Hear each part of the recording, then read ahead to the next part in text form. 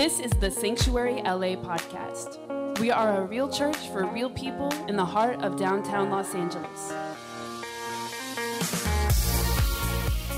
But I wanted to start out with, and we always want to start out this way, so everyone kind of has an understanding of why we do panels. Like, why do we do this, and what do we hope to accomplish from this?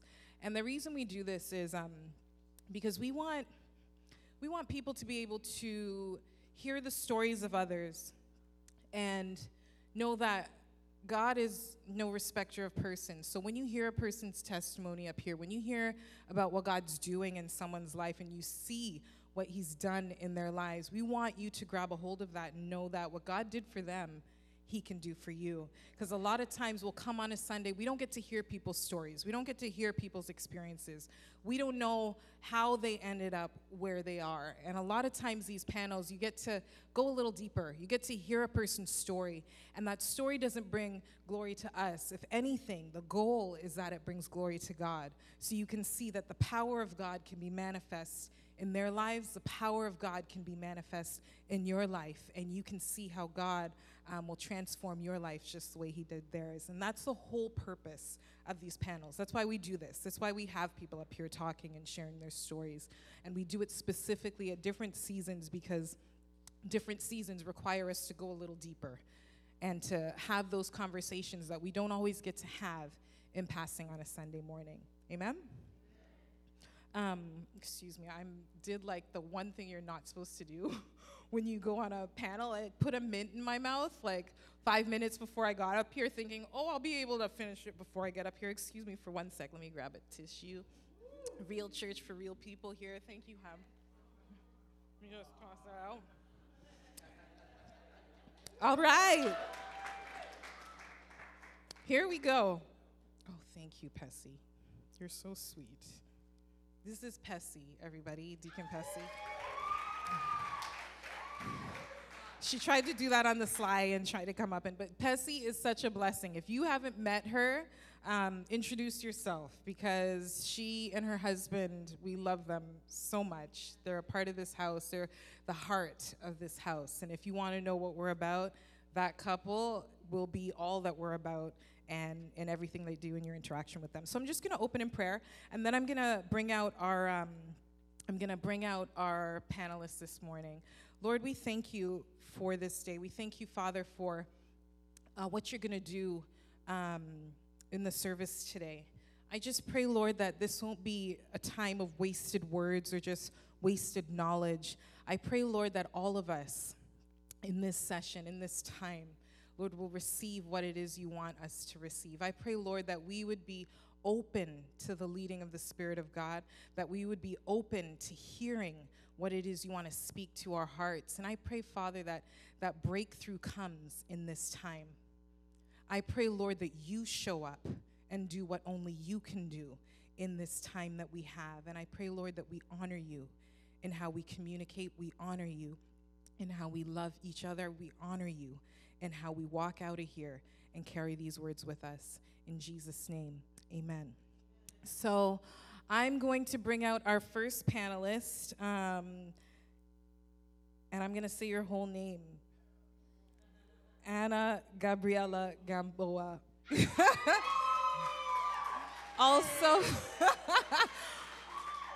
Also known as Gabby.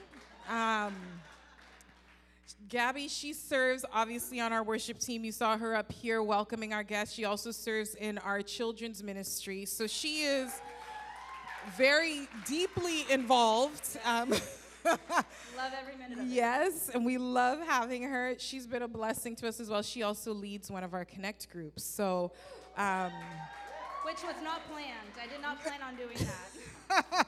She didn't plan on doing that, but you know what? We talked with our team this morning. We talked about equipping leaders in our huddle, our team huddle, volunteer huddle.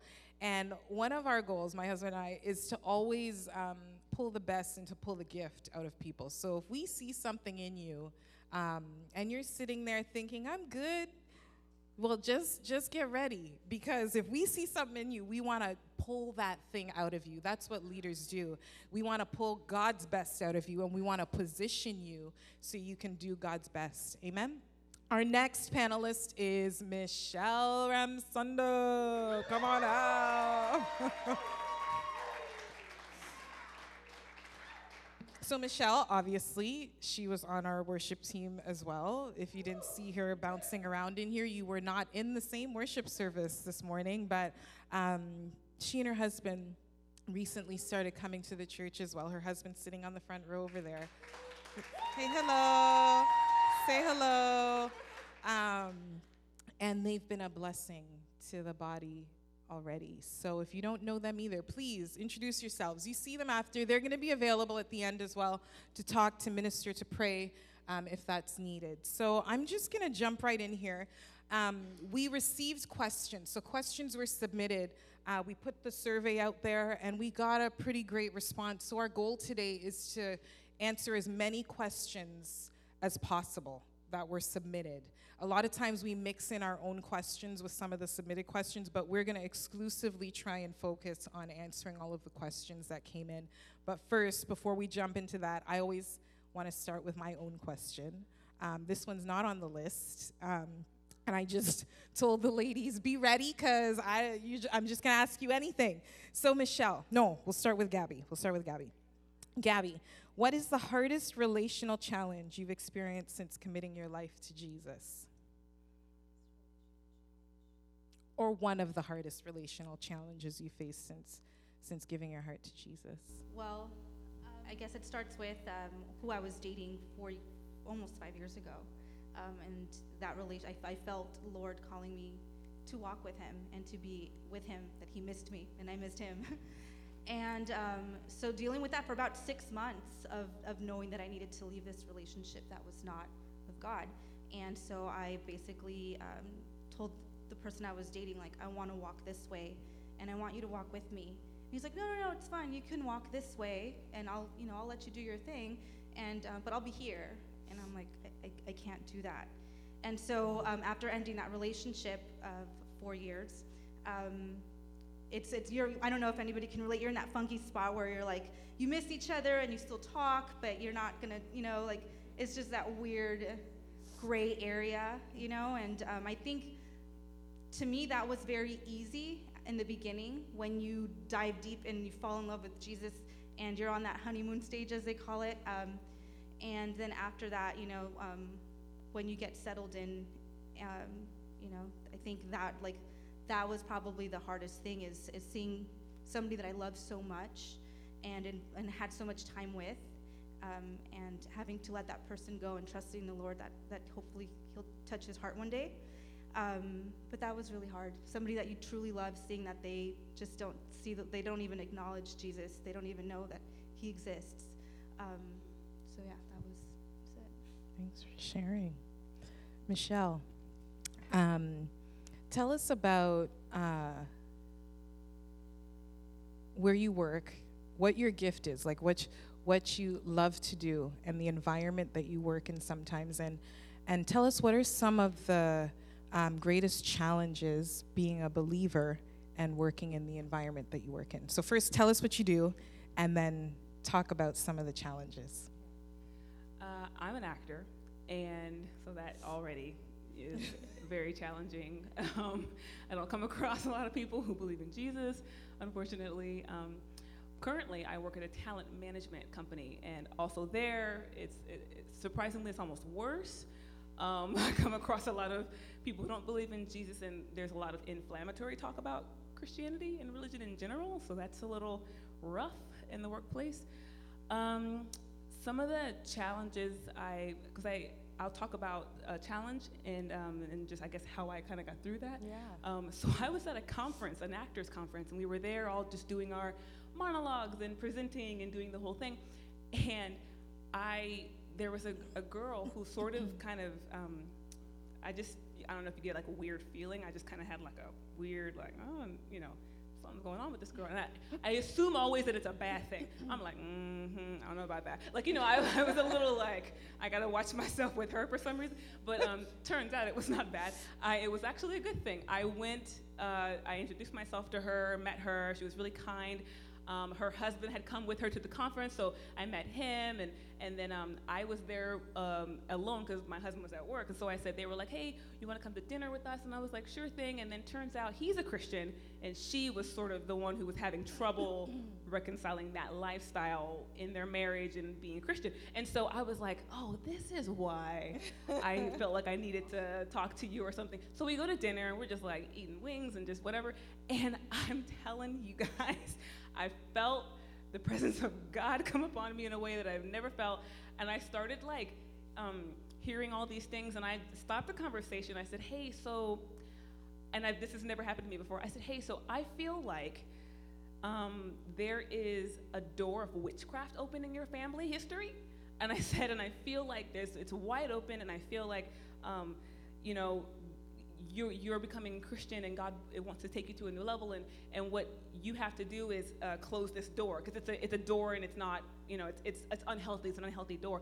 And her husband he's like very, very Christian. He in the restaurant just starts to like raise his hands and praises God, and she starts bawling, crying, and I was like, what was that? I had never experienced that in my life, but that was the first time I experienced what I thought was like, I don't want to say a weakness, but kind of like being a Christian and believing in Jesus, and that he speaks to us on a daily basis in the workplace with other actors when they don't believe. I always feel like, oh, God wants me to say something, like, I'm not going to say, they're going to think I'm weird, or I don't want. So that's always been a challenge, but that was the first time I kind of overcame that and was like, I feel like this is too important, and I have to say this right now, or I just feel like it's going to be bad. It's just not going to be great. Turns out God was right. I was right. God was right. There were two other girls in the program who approached her, and the day after I felt like I needed to tell her, two girls, she came and told me later, we prayed in her hotel room and everything, but two girls came up to her in the same program, and mind you, there's only 30 of us, come up to her in the program, and they say, hey, we feel like we want to talk to you.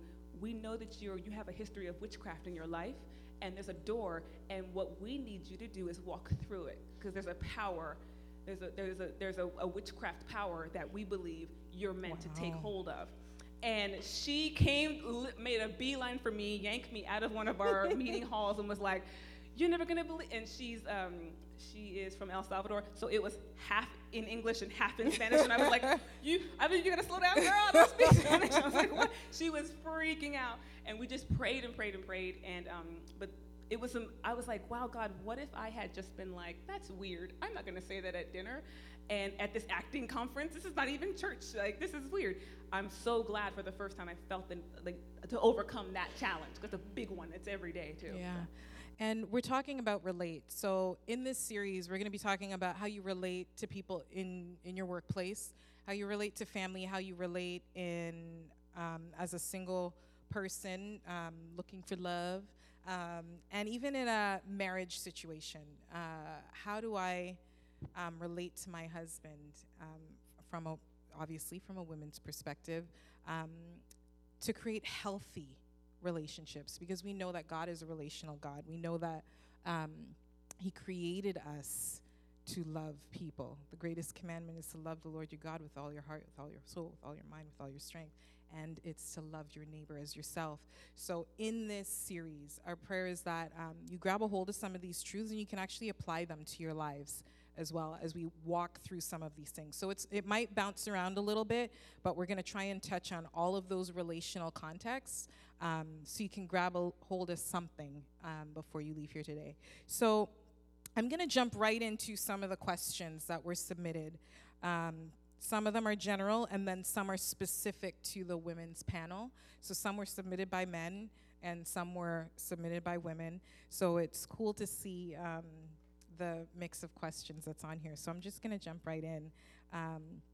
And I'm going to ask, Michelle, I'm going to ask you this one.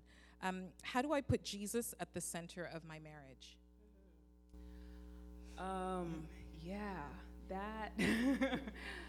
That's a really good question.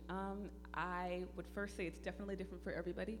Mm-hmm. My husband and I have tried several different things. I mean, I think also, I don't know what it's like if you don't start with Jesus. I think that is different. Yeah. My husband and I, thank God, we started with Jesus. So for us, we pray together, and we include him in all of our decision making in the house, for each other, always. No matter if there's a big decision or if there's something that we're unsure of, we don't turn to each other and say, well, what do you think? It's, well, let's pray together and let's ask God, and then after an acceptable amount of time obviously goes by, we kind of then make the choice based on what we feel like the Lord has been imparting to us. Yeah, and I'll add to that too. I know in my marriage, I think what's important is your personal relationship with the Lord. When you're keeping Jesus first in your walk, like when you're walking with him,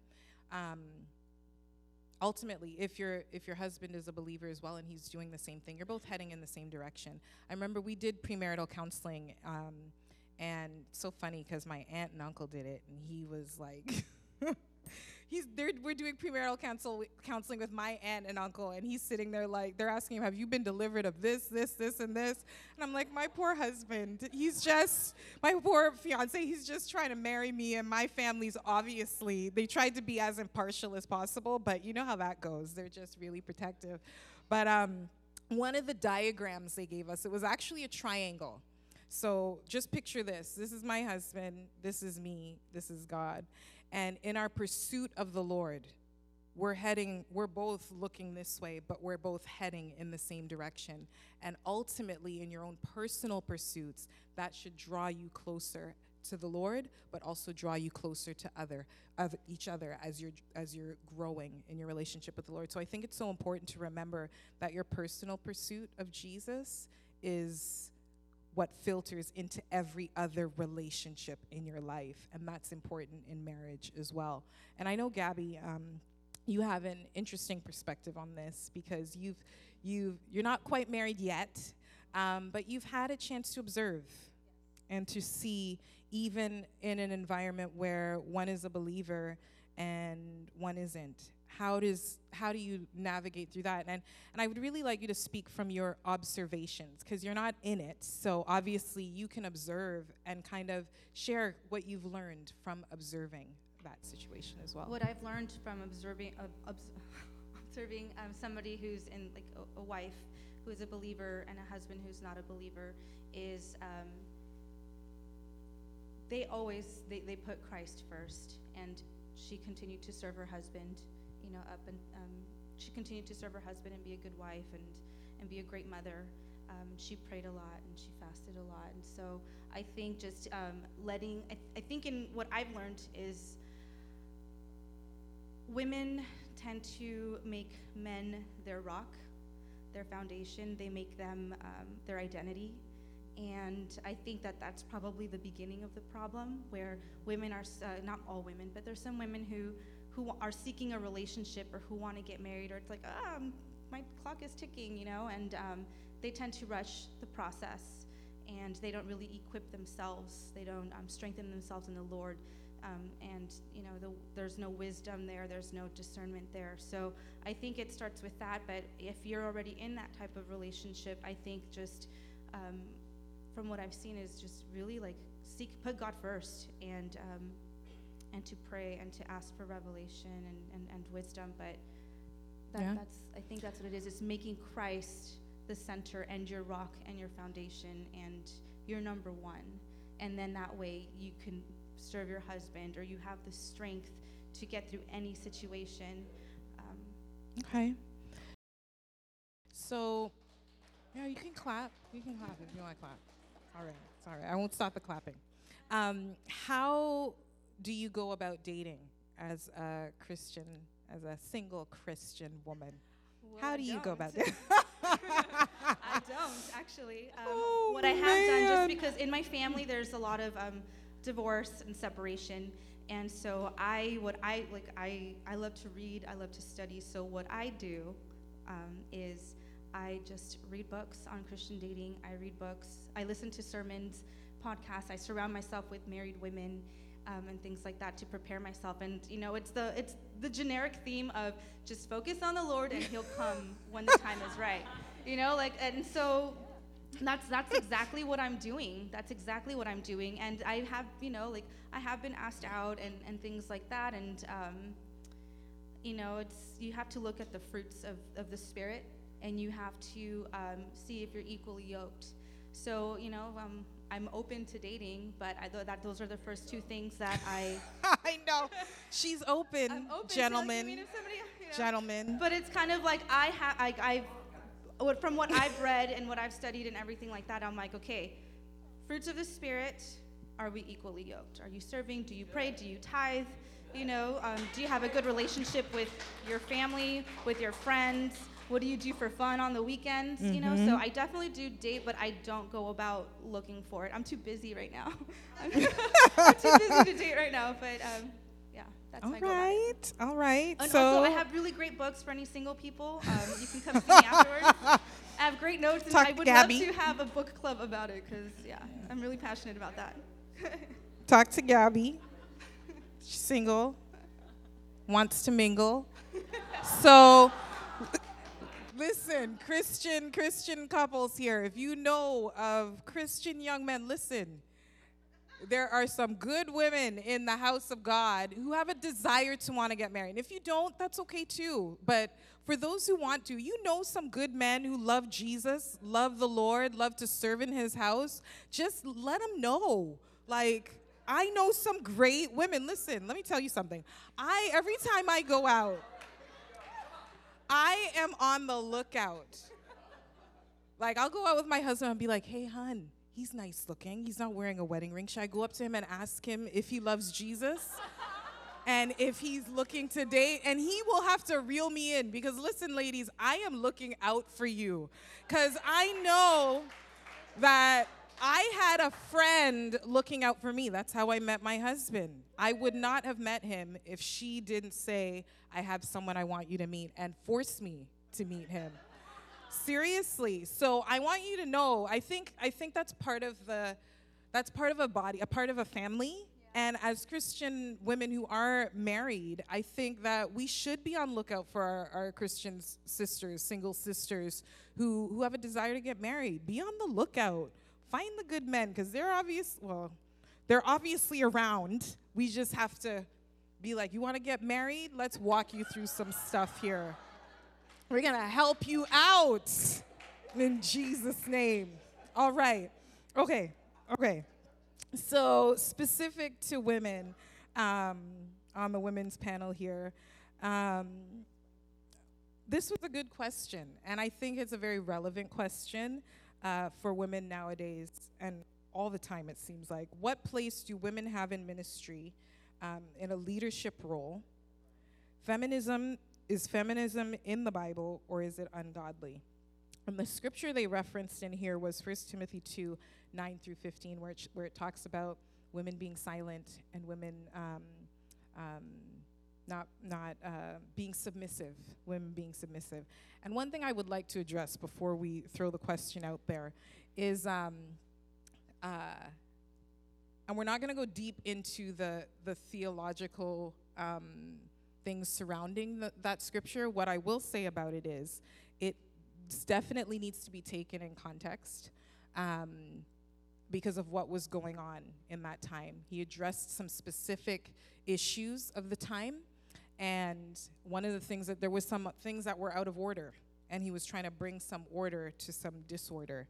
And one of the things in terms of women being silent is, and my husband knows I'm not a silent person. I don't think there's anything you could do to keep me quiet about anything. But anyway, with respect to that, it's women, and this is a direct challenge to women. It's important that when we do open our mouths, that we're seasoned in what we say, that we don't get to open our mouths and say whatever we want, whenever we want, however we want to say it. And that's not just for women, but because we're on the women's panel here, I'm talking to women. And I feel like a lot of times this scripture comes up, maybe because sometimes women in our gentle, loving hearts and spirits, we're led emotionally a lot of times rather than by the Spirit sometimes in what comes out of our mouths.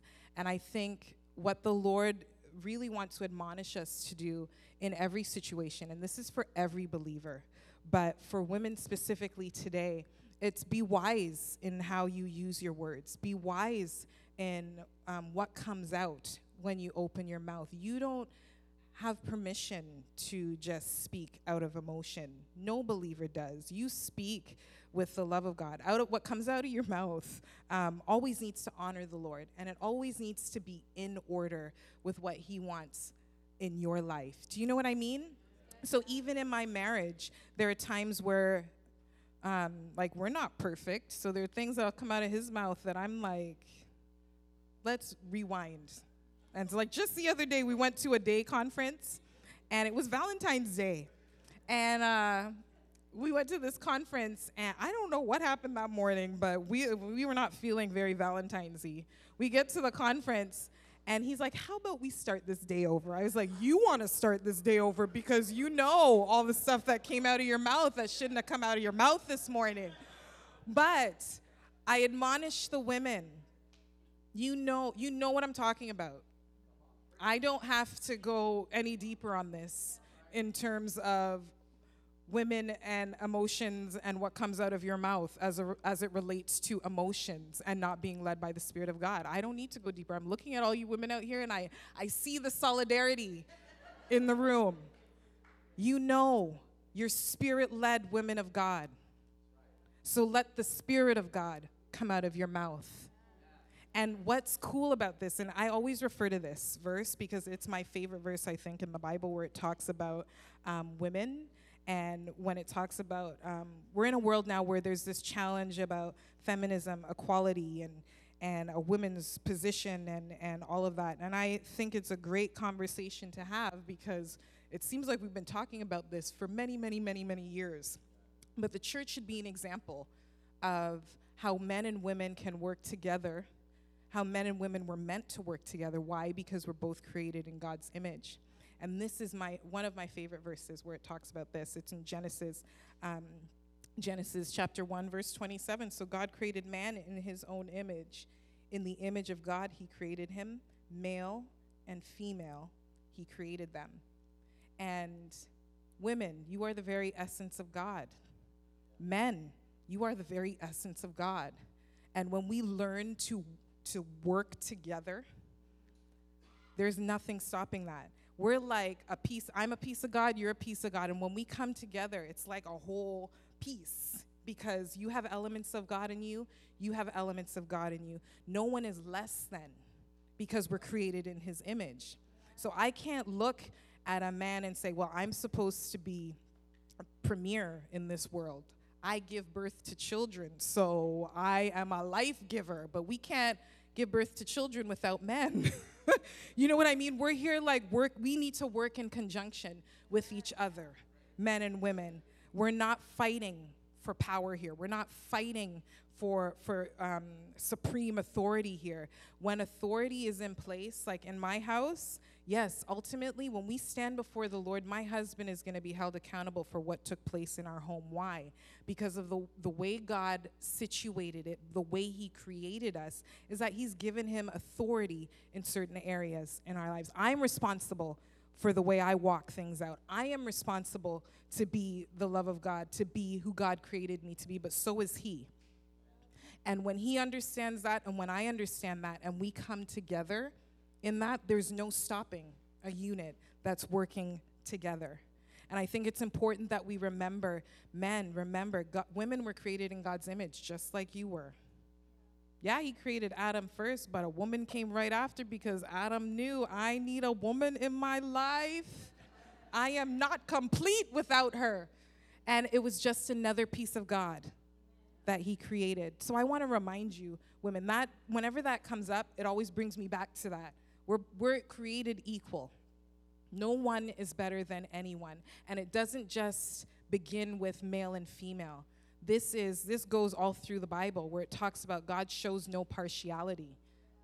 That doesn't just talk about people getting saved. That's just people, period. There is no partiality. So why in creation would God be partial with man and be partial with creating him like this and creating him better? Because no, that is not the God we serve. And that theme resonates throughout the Bible. You think of the women. You see me getting stirred up on this. I'm coming back, ladies. Because you see the women in the Bible. Think of all the lessons we can learn from these women in the Bible. Hannah, she teaches us how to pray. Esther was a leader of her time who led her people to freedom. Ruth, single woman, was like, there is my Boaz. Submitted to her mother-in-law who gave her wisdom. Mothers in the church, there is a picture of what a mother and daughter relationship should look like. Leading her to meet her husband. Like, you know what I mean? That is what our role is, to cover, to carry. There are examples of women all through the Bible. The Bible talks about how women supported Jesus' ministry. These were women with money who were like, I'm going to pour this into Jesus so his ministry can continue. It was women who declared that Jesus is alive. They were the first evangelists. Women, Mary Magdalene, she shows us how to worship Jesus. The woman with the issue of blood shows us how to press through the issues to get your miracle. She said, I am not standing here. I see the man of God. I'm going for him. Think of all the examples in the Bible of women and how they have been world changers, life changers, experienced the power of Jesus, and their testimonies are in here. So women, don't be diminished by what anybody says to you. This isn't a cultural thing. Has nothing to do with culture. This has to do with the Word of God and what it says. Culture says one thing, but the Word of God trumps even culture. So I want to challenge you today. I know how there are cultural norms sometimes. Trust me, I know. But I want to remind you that we're not subject to culture. We're not subject to what the world says. We're subject to what the Word of God says. And if culture doesn't line up with this, then culture needs to take a back seat. So just remember that, ladies. Amen? Sorry. You know what? I was going to let you answer that, but I'm going to change the question. So, what advice would you give your younger self as you're stepping into leadership? What would you tell yourself that you've learned now, where you are now? What would you tell your younger self? What wisdom would you give your younger self? For either one of you. That's so funny. Maybe I should have picked somebody. What would I tell my younger self before stepping into leadership? Leadership and even just life. Like, it doesn't have to be, this one was specific about leadership, but it doesn't have to be just leadership. When you look back at your younger self, there are a lot of things I could tell myself when I was younger, like, you need to chill out a little bit. But what would you tell your younger self? Definitely, the first thing I would tell my younger self, especially stepping into leadership, is your voice matters. Mm-hmm. Your voice matters, Michelle. Do not let other people tell you because of what you look like or where you come from or who you don't know that your voice does not matter. You should be quiet and you should be silent. That will be the first thing. After that, I would also tell myself to calm down. I was rowdy. I was rowdy. And I was rowdy, gung-ho about everything. And I would tell myself to relax, calm down. It is a marathon, not a sprint. Yeah. You have a long way to go, Michelle. And the last thing I would tell myself is it's okay to invest in people. It's okay. I had a problem not wanting to do that. If I felt like I couldn't invest in you, or if I felt like the friendship was like even, not worth it or whatever, I would just ghost and be like, bye. And so I would tell myself, it's okay to slow down and invest in people, build friendships, stick around, get in the mud with people. It's okay to do that because Jesus is in there with you, Michelle. It's okay to invest in people and invest in yourself by investing in other people. That's what I would say. So that leads then into this next question, which kind of ties into some of what you were saying, and I'll open this up to Gabby. How do you gracefully walk away from negative friends you've outgrown?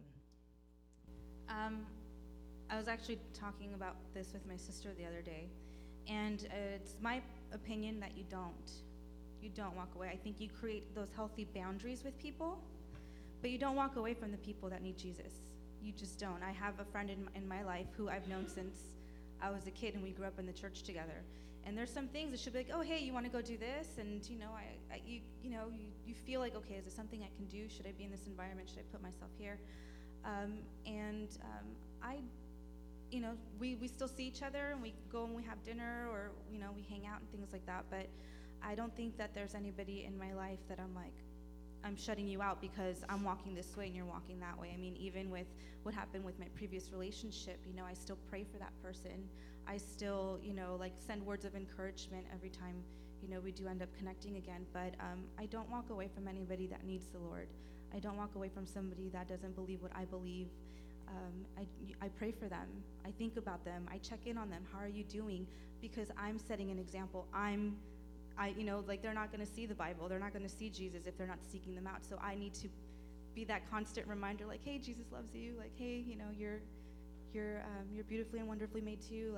And look what God's doing in my life. Or, I'm going through this difficult time too, but this is a healthy way that I got through it. I don't have to, go to drugs or alcohol and things like that. So for me personally, I feel that you create those healthy boundaries, and you don't walk away from somebody that doesn't see eye to eye with you. I think that's a challenge. I think we run away from challenges a lot, where it's so much easier to be like shut down, it's so much easier to unfriend somebody or to block them, delete their number. But it's okay, that's not normal. That's not.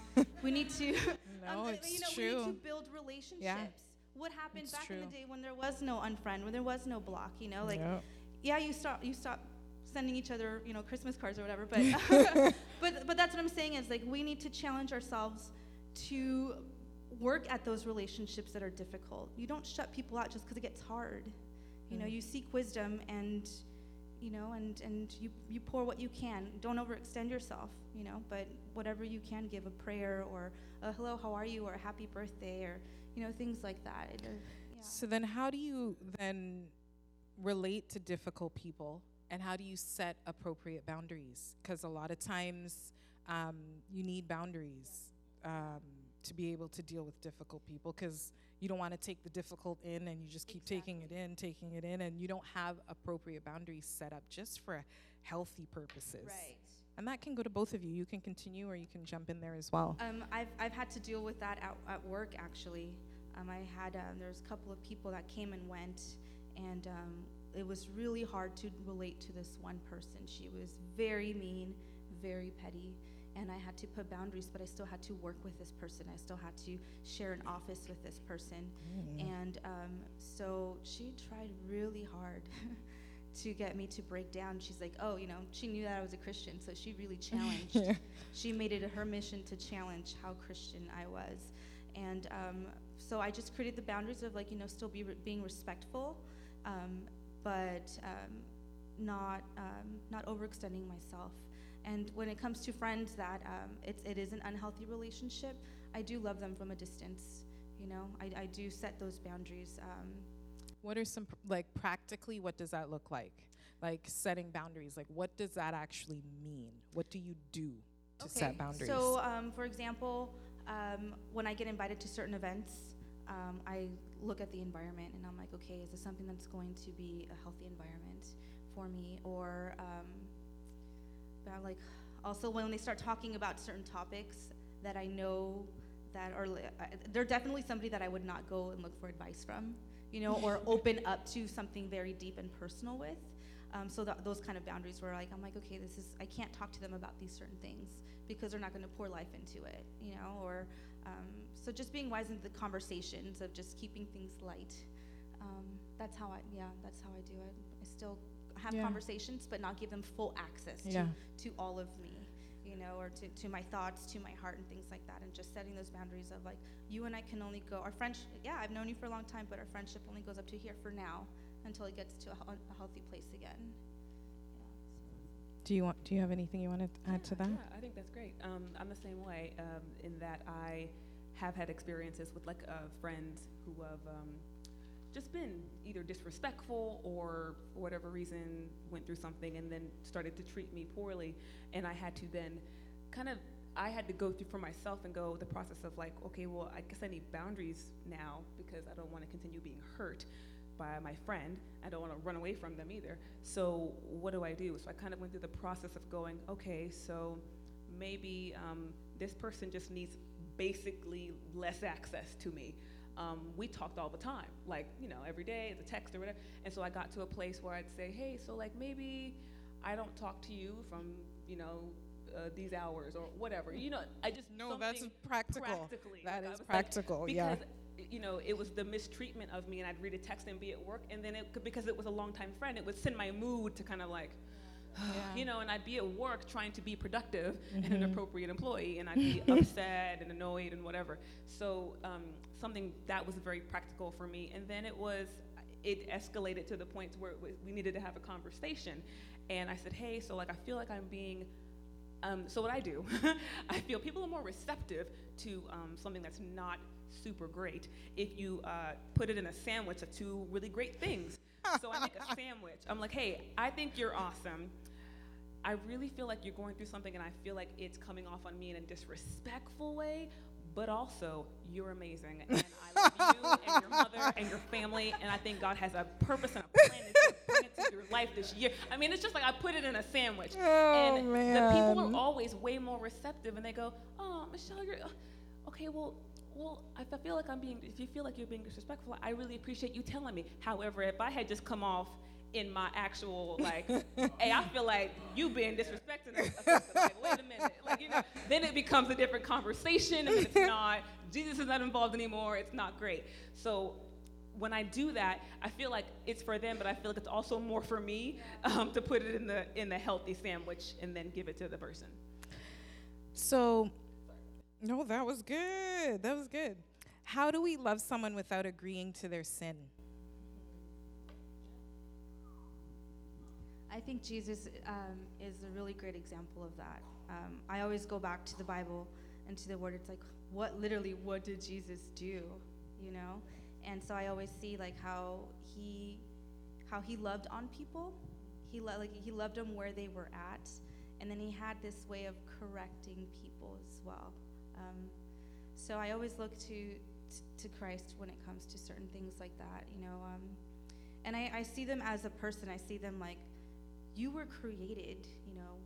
Like the Lord thought of you when you were created. You have a purpose, you know. So I think that when I come to that, and I realize the Lord created them too for something great, I try to speak life and just love and you know, like words of encouragement, because I think that's something that they're lacking, where they're turning to sin because they feel so empty. They don't feel that love. There's something that within them that is like, I can't think of any other word except for empty.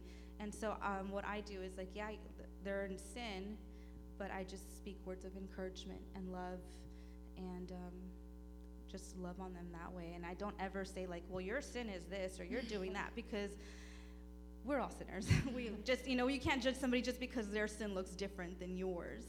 You know, like I always stick to that too. So I don't like brush off the sin, but you need to connect with a person before you correct them. And a way of connecting with a person is loving on them and being a genuine friend. And so once you build that friendship and that trust, I think those walls start to come down for people, and they're like, okay, this person, you know, they truly care. They truly care about my feelings. They check in on me and things like that. So once your relationship, your friendship gets to that level, then you can start talking about the sin and going into deeper conversations. But that's basically, you know, you love the person for who they are, right where they are. And, you know, if it's a relationship worth investing in, and, you know, then You just pour into them words of encouragement. You start light, of course. You don't start rebuking demons or anything like that. But you know what I mean? And you build up to that. And so you love the person where they're at, not their sin. And then eventually when you connect, you can start. I like that. You have to connect before you can correct. I thought that was good.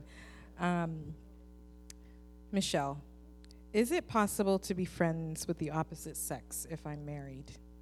Absolutely not. That little chuckle was from her husband, if you guys didn't know.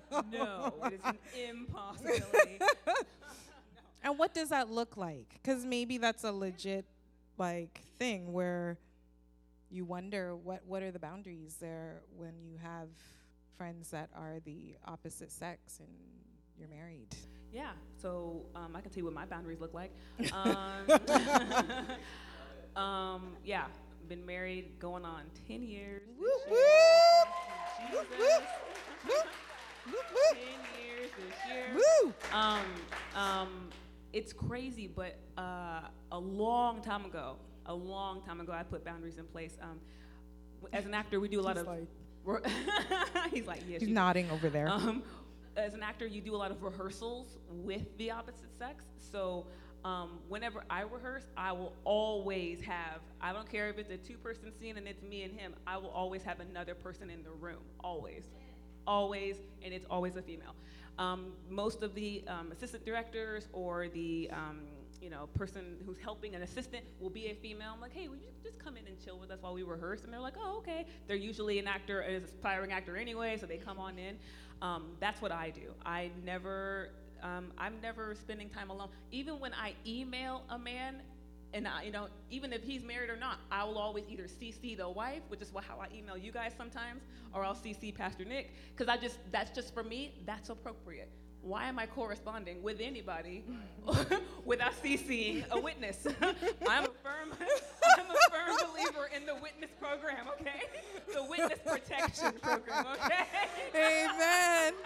That thing will protect your marriage. Yes, it sure I'm will. protecting my marriage. It sure will. Above reproach. No, people. for sure. And some people, it might be comical to some people, but listen, let me tell you something though. That stuff is for real, because when there is secrets and when we're not all on the same page here, there's something going on here and I don't know about, then that's where questions start to roll around in your mind. You start to, well, if you didn't tell me this, then what else isn't he telling me? And when there's that complete transparency, I mean, for our relationship, maybe we go over the top, but we have access to each other's passwords. I can log into his stuff whenever someone obviously agrees with that. He can log into my email. He can log into anything that's mine. Why? Because I want him to know there's nothing here that you can't see. Like, what am I trying to hide from you? If you're my partner, we're walking through this life together, and marriage is about transparency and being completely free. Like, why would you even want to have secrets? It's exhausting trying to keep things quiet, trying to hide things. Like, it's so much easier to have things all out in the open. This is me, all of me. The good, the bad, the ugly, the beautiful, it's all here. Take it or leave it. And I want him to know that he can trust me. So when, and it's not a matter of if, it's a matter of when someone says something about you or brings something up that's contrary to your character, he can say without a shadow of a doubt, that's not my wife. Why? Because he's been given access to everything. He knows everything. So when anyone has anything to say, he has grounds to stand and say, no, that's not my wife. You're not talking about my wife. You're talking about somebody else. And I think it creates a safety for the marriage. And whatever boundaries you set, that's between you and your spouse. But it's important that you do set them. I think it's cool that you have a witness protection program. We're all going to leave here with that. This is my witness protection program for my marriage. and we're going to lay it out. We both signed the document. We're all on the same page. There's no wayward nothing. It's just how you do things. Because you want a safe environment for a healthy relationship to develop. And secrets, never do that. What's done in secret will come to light. That's not just Bible. That's life. You can only hide things for so long before it does come to light. So why not just bring it all to light? Take it or leave it. And if they don't take it, that means Jesus has just got something better for you. Amen? All right. I don't know how much time I have left. I can't. Where am I? I'm good? Nobody knows what time it is? Thank you. I'm going to wrap it up. I'll ask one more question and then have a seat, Zari. We're not done yet. I'm going to ask one more question to the ladies, and then I'm going to close it out. How do you navigate the discovery of jealousy in a long-time friend? Whether the question wasn't specific as to whether it was jealousy directed at that person, like in that relationship, or if it's just an issue with jealousy, period. How do you navigate the discovery of that in a relationship? And jealousy is a real thing. We talk about it lightly, but it's a real thing. Like, I just had a conversation the other day with someone who's really struggling with this in a relationship. But how do you navigate through that? And it can be in marriage, it can be in just relationships, period. I actually had a friend who came to me about another friend, and she, confided in me, wanted me to pray with her, but she was, physically shaking, and she just said, I don't know what happened, but I just hate her now. I just have this, it was strong, whatever it was, and she was describing it to me, and I'm like, this sounds like you're jealous of our friend now, because she had received something that she also wanted, and they had a very competitive friendship anyway, and so I saw on the outside looking into how it was, and my only advice at the time was maybe you should take a break from this intense friendship, because they were really, really close to me, and they were roommates, so it was really awkward when you're rooming with somebody and you become extremely jealous of them. And I said, why don't you take some time and kind of pull out of this friendship a little bit, and to get alone with God and to let Him, whatever, I think the first step is to heal whatever it is you lost, or whatever the thing is that you're jealous of. You need to let God heal that first. I said, and then, because God's a reconciler. He always wants to reconcile. That's what He sent Jesus for, to reconcile. So He always wants to reconcile any kind of a heart issue from us to Him, back to Him, and then from us to our friends. We need people and we need Jesus. So He's going to constantly try to reconcile us to Him, and then reconcile us to our friends.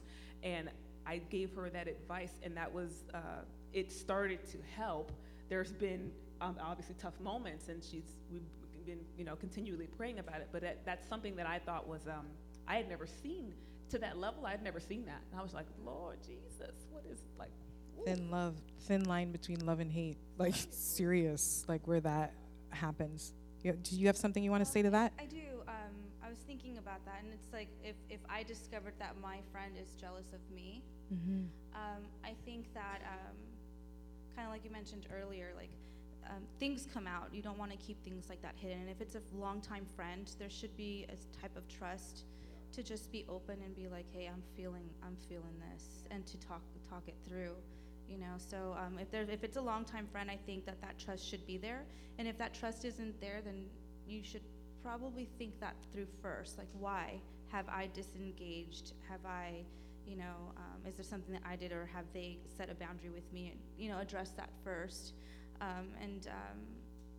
So yeah, and then when it comes to relationships, the jealousy thing, I that's something that I've struggled with a lot too. And what I do is I fake it until I make it type of thing. And I don't mean fake not being jealous, but if there's somebody that I'm I really want what they have and blah, blah, blah, then, you have to celebrate what they have. Do the celebrate opposite. what they have. Yeah.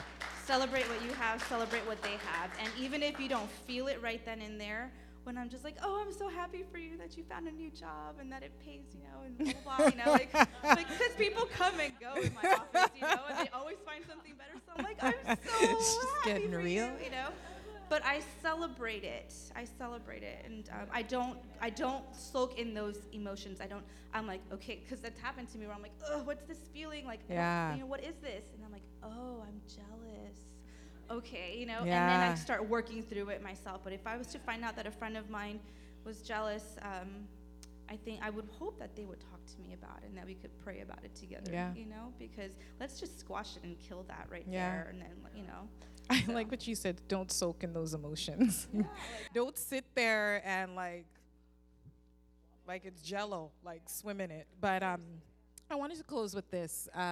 One of the comments that came in, and it wasn't in the form of a question. It was more of a statement with a request to talk about forgiveness. And forgiveness is huge in relationships. Period. Like forgiveness. You can't be in any relationships without having to either forgive or be forgiven. Yeah. And I want to tell you this story, and then we'll close out the service. This past week, I was at work, and one of my coworkers comes into work, and he shows me a picture, of this car that rolled into my car. Like literally, I don't know if the person forgot to put the parking brake on, but it had rolled into the back of my car. And I was like, Jesus, not today.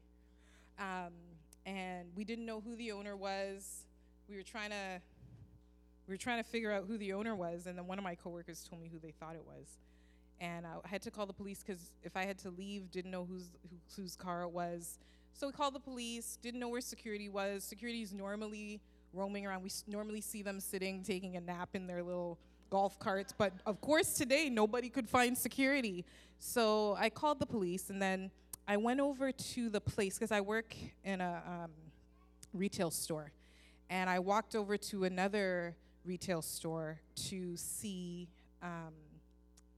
if I could talk to this person and just, hey, listen, your car rolled into mine. Can we work this out? And I found him, and I went up to approach him. I said, hey, your car rolled into mine. And he looked at me like I was the crazy one, like I was the one that was at fault. And I said, well, your car rolled into mine. And he's like, yeah. I said, well, can you please move it? And he said, well, I already moved it, and you don't have any damage on your car. And I was like, well, number one, you could have apologized. It's your car, well, whether it was accidental or not. If my car rolled into somebody, I would be like, I am so sorry. If there's any damage, here's my information. Let's make sure this is all worked out. No apology, no face of remorse, just this very condescending, my car is nicer than yours, and it was nicer than mine, but that's besides the point. You may drive a Fiat and I drive a Honda, but this is still my Honda, and your car rolled into mine. So I left the store, and I was frustrated because I was like, who does that? Who doesn't take responsibility for their actions and do the right thing? And as I was preparing for this weekend, the Lord was like, well, you know what? Sometimes you're not going to get an apology. Think about your life. Think about the relationships in your life. Think about the hurt that has been done to you, whether it was intentional or unintentional. And the car is one thing. One thing I learned. Here's the thing I took away from there. One, I'm not going to park my car there again. As much as I want to leave a note on his car and saying, don't forget to put your parking brake on today, he would so know it was from me because I'm the only person in that store with an afro. So he'd be like, it's the girl from the Container Store with the afro. But I'm not going to park my car there again. Why? Because my car is of value to me. And I don't even the potential of it getting hurt again, getting touched again by his car, I don't even want it there. So why, people? You are more valuable than a car. So why do we pull ourselves into the same parking spot in relationships and expect that something different is going to happen tomorrow? There is always, when you've been hurt in one place and you don't learn that, okay, I have to share this parking garage, but I don't have to park right here. I'm going to park over there. Why? Because it's out of danger, it's away from this man's car, and I value my car. I value myself too much to put myself in a position to be hurt over and over and over again. How often, look at the relationships in your life. How often do you pull up in that same parking spot and expect something different the next time? How often do you position yourself to get hurt? And how often do we expect to get an apology? Because I could go into that parking lot every day, and I probably will for the next week, and be like, shady man, I deserve an apology, and maybe I do. But even if I don't get my apology from him, I'm going to keep my car safe. Even if I don't get my apology for the hurt that's been done to me, I am going to grow, use wisdom, and position myself better to be able to receive better treatment in relationships. God made you and created you special and unique, and there's no one else in this world like you. So put value on yourself. Value yourself enough to say enough is enough. I won't be held captive by someone's lack of apology, because it's never coming. He is never going to apologize. And if he does, I will come up here and tell you the man apologized. But I can't expect it. I'm not going to be held in prison in that parking garage waiting for him to come down and apologize to me. You do not have to imprison yourself expecting an apology, because not everybody is going to apologize. They may have been wrong. They probably were wrong. But if you want to grow, if I want to grow beyond my Honda, be able to sell it one day and get another car, I'm not going to allow it to get hurt again. You do not have to get hurt over and over and over and over and over and over again. And you don't have to be held bound by the person who refuses to apologize to you, because they probably never will. Let it go. Why? Because God has more for you on the other side. He cares more about you and where you're positioning yourself than about the person who's never going to apologize. Why? God remains the same, period. He's the same God yesterday, today, and forever. So he loves you then, he loves you now, he'll love you tomorrow. So move in wisdom. Reposition yourself where he has you. Reposition yourself and experience the new relationships, the freedom of being able to sit in that spot and know that I'm not going to get bounced around every 5 minutes. Freedom is in the new position.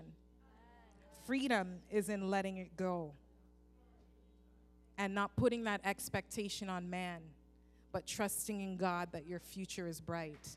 Amen. Let's stand together as we get ready to close out. Ladies, thank you for today. Thank you. Gabby and Michelle are going to remain up here. They're actually going to stand here at the altar, and we're going to open it up for a second. Forgiveness is a choice. And like I told you, it might take me a minute to get over the fact that this man is just a condescending, mean person. But I'll get over it. I choose, and it might be small. Being victimized is never a small thing. But in Christ, we're not victims, we're victors. And it's important that you identify as a victor and not as a victim because of what Jesus did. Just like we were talking about in our leaders' meeting, Jesus is alive. He is alive, so you are free. He is alive, so you're not bound to your past. He's alive, so you could live and not be held bound as a victim. You are no longer a victim. I know what that feels like, to feel like you're chained to someone or a situation that won't let you go, where every decision you make, every choice you make is tied to that. Your filter is dirty because of what you've experienced. And I'm here to tell you that only God can clean that filter. And what Jesus did on the cross, that will clean your filter forever. You don't have to keep going back for an oil change. Once he cleans it, it's gone. Don't remain the victim. Let what he did on the cross speak for itself in your life. And let the power of the cross break the chain. Break the chain of what's tying you to whatever happened back then. Because who you were back then is not who you are today. Thank you for listening to the Sanctuary LA podcast. Tune in again next week and stay awesome and be blessed.